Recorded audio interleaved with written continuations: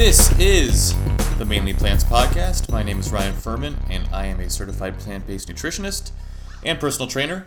The website is mainlyplants.com. You can find me on social media at mainlyplants. You can get a hold of me there. You can contact me through the website, or you can email me, ryan at mainlyplants.com. If you guys haven't done it yet, head on over to amazon.com, and you can find some sweet new shirts that I'm offering. You can type in Mainly Plants and 2 words, and it'll pull up to the t-shirts. Then you can kind of find them through there. They'll have more. Or if you just want to see them all in one place, go to mainlyplants.com, and in the navigation, click Shop Mainly Plants. It'll take you right to Amazon, right to all the t-shirts, men's and women's styles, multiple colors, and they're all Prime, which is pretty sweet. Now, before we get started this week on the main topic, which is juice, I wanted to go over a couple of things that have come up recently, or more frequently than usual. So, the first thing is I was, if I can find it, I was listening to the Bill Burr podcast, and it has nothing to do with nutrition. And he was really good friends with a comic named Patrice O'Neal, who died, I think he died in 2011. Yeah, 2011. And, I knew he was kind of overweight, Patrice O'Neal, but I was curious as to how he died, so I went and looked it up. And I want to read to you, this is on Wikipedia, I want to read to you about his illness and death, because it might strike a chord with some of you guys. It definitely struck a chord with me in terms of a lot of the struggles that people can go through, okay? So, it reads like this. O'Neal was diagnosed with type 2 diabetes at 23, a condition which his mother also had. Remember, type 2 diabetes is reversible, okay? However, O'Neal failed to follow medical advice and instead skipped doses of medication and adopted a diet not recommended for diabetics, leading to struggles with his weight years later. Toward the end of his life, O'Neal attempted to improve his health by adopting a vegan diet, juicing, and reducing his intake of unhealthy foods, yet he was still unable to lose weight. In 2011, he stood at 6'5" and weighed approximately 300 pounds and said his diabetes was, quote-unquote, finally catching up with me. During the early hours of October 19, 2011, O'Neal phoned his girlfriend to tell her he couldn't move his legs. He was rushed to Jersey City Medical Center and later Englewood Hospital, where doctors performed surgery to move a blood clot in his head. He lost the ability to speak and later his ability to move, for a time communicating by eye movements before losing that ability as well. Doctors warned that if he survived, he would likely remain permanently paralyzed and unable to speak. News of his stroke was made public on Opie and Anthony, yada yada yada. At 7 a.m. on November 9th, 2011, O'Neal died of complications from his stroke. He was 41 years old. And it goes on from there. But you can see, so this guy was diagnosed at 23. He died when he was 41 years old. So for 18 years, he ignored his disease. He ignored type 2 diabetes. And it finally caught up with him. And he tried to correct it, but he tried too late. And it's like I always say, you eat and you treat your body a certain way and poorly for such a long amount of time, you need to go hard the other direction to get just back to normal, back to equal, back to homeostasis. And if you start too late, it can be very painful. I can't even imagine losing the ability to speak and losing the ability to move and only being able to communicate by my eyes. And then from there, losing that ability as well, just being a vegetable, being stuck inside your own body. And it's really because he just decided not to be healthy. He knew he was in trouble, but he skipped his medication and he didn't eat healthy, and it killed him. And I really hope this resonates with some of you people, because I have people in my own life as well, friends, family, who are severely overweight. and are pre-diabetic or have type 2 diabetes and continue to abuse their bodies. Your body is not invincible. It will catch up with you sooner or later, and you're going to pay dearly, and it's going to be painful, and it's going to be miserable. When you have the solution in front of you, just eat properly and exercise. And the other question that comes up a lot, and a lot more recently, I don't know if it's because people are with their resolutions, their New Year's resolutions, but I'm hearing a lot of people say, I've been eating vegan, or I've been whole food plant-based, or mostly vegan, or mostly whole food plant-based for 5 weeks or 3 months, and I just can't lose the weight. What do you recommend?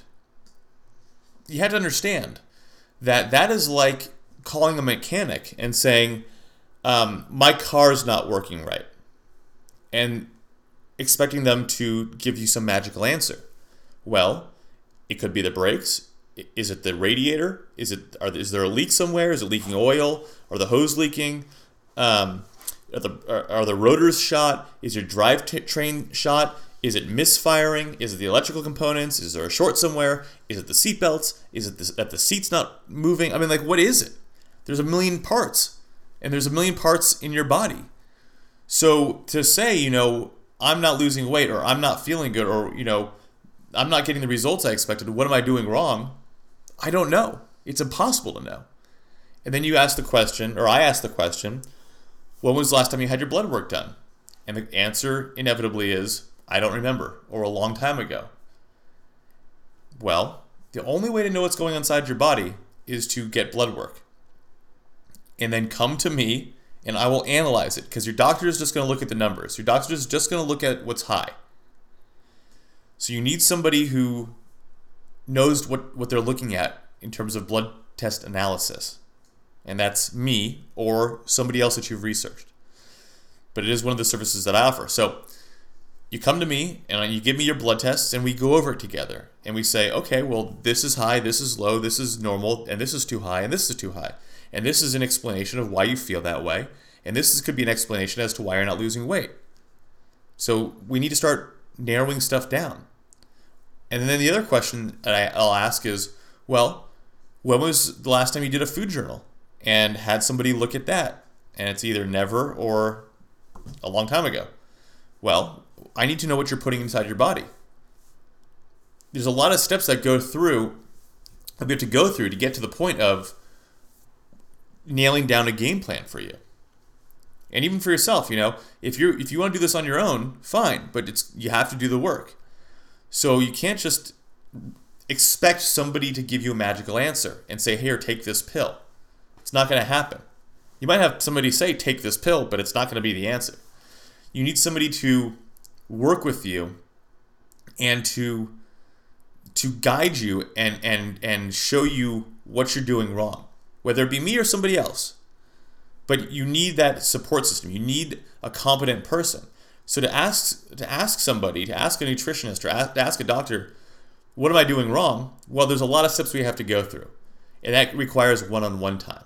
So you need to email me, ryan@mainlyplants.com, and tell me what your goal is, and we can work on it. We can get you there.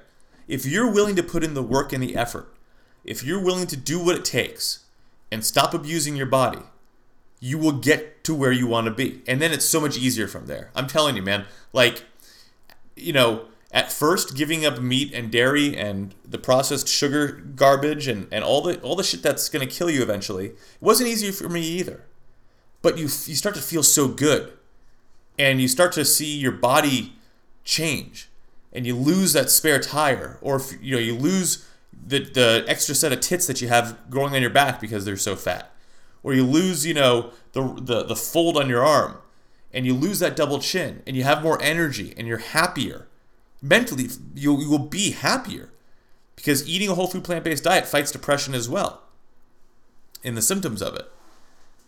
Now, I'm not saying get off all your medication right now. That's not the way to do it. But if you want to get there, we can get you there. It just depends on how bad you want it. And I'm not going to force you. If you contact me and ask me some questions and I give you some answers, and Here's the initial questionnaire to fill out, and you don't respond to me. Okay, that's fine. You're not ready yet. When you are, reach out, but you better do it before you get to a point where it's irreversible. You better do it before you get to a point where you're paralyzed and you've caused irreparable harm to your brain and your body. I think I've harped on you guys enough for 2 weeks. So let's get into juicing, okay? Now, overall, blending and consuming whole fruit and vegetables can provide more phytonutrients than drinking just the juice. Now, while whole fruit consumption has been associated with a lower risk of type 2 diabetes, greater fruit juice intake has been linked with a higher risk. Now, similarly, oranges seem associated with lower glaucoma risk, but orange juice is not. And apples may reduce heart attack risk, while apple juice may increase it. Now, there was a study done of 50,000 men and women, and those who ate the most apples appeared to have significantly less risk of having a heart attack in the 8 years they were followed. But those drinking apple juice appeared to increase the risk. Now, if you think about it, this really makes sense. Apples, like all whole plant foods, are packed full of fiber, which may lower cholesterol, whereas juice consumption, which is no fiber, just sugar basically, it's got some other stuff in it, but for the purposes of this study, has been tied to the risk of diseases like diabetes. So it's nothing new, but there was another study done about, it had 20,000 men and women, and they followed them for 10 years. An estimated 34% lower risk of coronary heart disease for those with a high intake of fruits and vegetables. But when they went a step further and compared raw versus cooked, there was no such study focusing on raw versus cooked until they did this one. And what do you think they found? Well, in the past, it's been shown that daily salad consumption, I've been saying it for a long time now, may significantly decrease one's risk of dying from heart disease. So when you compare raw to cooked, raw is much better. I mean, this is nothing new. You've heard me talk about salads and raw vegetables for a long time. In a study done of 11,000 vegetarians and other quote-unquote health-conscious people, daily consumption of raw salad was associated with a 26% reduction in mortality from ischemic heart disease. So it's no great shock that raw is best. More often than not, I should say. There are some vegetables that you can obtain benefits from cooking, like cruciferous vegetables and mushrooms and stuff like that. Now, at the same time, we've known for about 15 years that phytonutrients like lycopene, which is found in tomatoes, that's what gives tomatoes the red color, appear protective against heart disease, and cooking dramatically boosts lycopene availability. So, like I was saying, there are some vegetables that when you cook them, certain nutrients are unlocked or released in greater amounts. That doesn't mean that it's necessarily better to eat a cooked tomato versus a raw tomato. It's just different. It depends on what you're going for. Now, with with apples specifically, the primary nutrition is in the peel rather than the juice. And in terms of potential uric acid production, apple juice is likely worse than sugar water. Tomato juice is a unique case where the processed juice is considered healthier than eating the tomato itself. Now, juice advertising claims may not always be truthful as well. For example, almost 75% of manufacturers who claimed to offer 100% pomegranate juice did not. And safety may be another concern when consuming juice. Levels of mycotoxin patulin, I think that's how you pronounce it, in non-organic apple juice often exceeded World Health Organization safety guidelines. Now let me talk to you about that. Patulin is a mycotoxin produced by a fungus that infects apples, which can give apples those brown patches. Now, if in fact it is a human carcinogen, and we're still not exactly sure if it is, if it is, it's a weak one. So the concern is not with the apples themselves, because we can just cut away the brown parts or even eat the brown parts And because it's a relatively weak carcinogen, it's not really going to do anything to us. But with apple juice, where companies get away with, using fallen, rotting, moldy apples, and we would really never know unless researchers started testing apple juice for the presence of fungal toxins, it's a lot more dangerous. And in countries around the world, those toxin levels in apple juice, which is the number one source of fruit for toddlers in the United States, have in many cases exceeded the World Health Organization safety guidelines. So it's always better to consume the whole apple than the apple juice. But if you're going to drink apple juice, choose organic, as none of the samples of organic juice in the study done in 2009 exceeded those safety limits. Now think about that. We give toddlers and babies as their primary fruit serving apple juice. That's by and large what children drink, apple juice. And if it's not organic, it can have these dangerous levels of these mycotoxins in it. So it's always healthier to eat the whole apple. Plus, giving the whole apple, it really starts to program their brains to desire whole fruits and vegetables. You're starting them ahead of the curve. Apple juice is just like a sugary drink, whereas the whole apple, it still tastes good, but it's more beneficial, and it'll get them, in this routine of eating whole foods. Now, also, bottled pasteurized carrot juice has been found to have benzene levels exceeding safety standards. Acute toxicity has been associated with noni juice. Noni juice is, I don't know if any of you guys have seen a noni. It really looks kind of gross. It looks like a shriveled up cactus, sort of. I don't know how to explain it. But it's like $40 a bottle because it's quote unquote exotic. But it has the same amount of antioxidants as apples, oranges, and bananas. So it's really not this super antioxidant that it's marketed to be, that the price would dictate. And what's more important is that it actually might kill you. There was a case where noni juice shut down a 24-year-old woman's liver. So again, by itself, the noni eating it is fine. But when you have these concentrated levels in juice, it can be dangerous. It's also possible to get liver toxicity if you drink 3.5 cups of broccoli juice daily for a month. Now, nobody's going to do that. Nobody's drinking 3.5 cups of broccoli juice daily for a month. Number one, because that's a lot of juice. But number two, because broccoli juice is fucking disgusting. But this is just an example, right? Broccoli, eat it every day. Have a serving every day. But if you have a concentrated amount of this potentially great thing, it can cause damage. And it kind of goes along with that old tried and true expression, too much of a good thing isn't good. So there can be healthier beverages to drink. In terms of antioxidants, tea has more antioxidants than cranberry juice, orange juice, or tomato juice.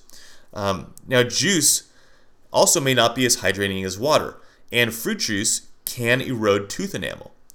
Now, the fructose naturally found in fruit and fruit juice does not, however, seem to have the same adverse effects as sugar and high fructose corn syrup. Now, remember, fructose is not the same as high fructose corn syrup. Not the same thing. Now, in terms of potential benefits, fruit juice can be a source of phytonutrients and antioxidants, and it may lower the risk of developing Alzheimer's disease and increasing blood flow. Now, cranberry juice may help prevent bladder infections, and cherry juice may help prevent and reduce muscle soreness, prevent gout flares, and improve sleep. Now, the sulforaphane from broccoli sprout juice may target breast cancer cells, and kale juice can help kale juice intake can help lower bad cholesterol and boost good cholesterol. And likewise, beet juice can help provide nitric oxide, which may help with both athletic performance and blood pressure. Beet juice is fantastic, by the way. My dad has arthritis in his hands, and he drinks unfiltered cherry juice because it helps with the flare-ups and the inflammation. So don't get me wrong, juice can be a potentially beneficial thing to add to your diet, but you should not be drinking juice in lieu of whole foods. Okay, I want to make that very clear because there's a lot of people who think that they can eat whatever they want, or they can eat, a bunch of bullshit, and as long as they have, 2 or 3 glasses of quality juice a day, that they're getting what they need. That's not it. That's not how it's going to work. That's not what's going to do it for you. Okay, you need it. Fruit juice is a great thing to add to your diet. Just remember, it does have a lot of sugar in it. So you might want to have, a glass of fruit juice a day.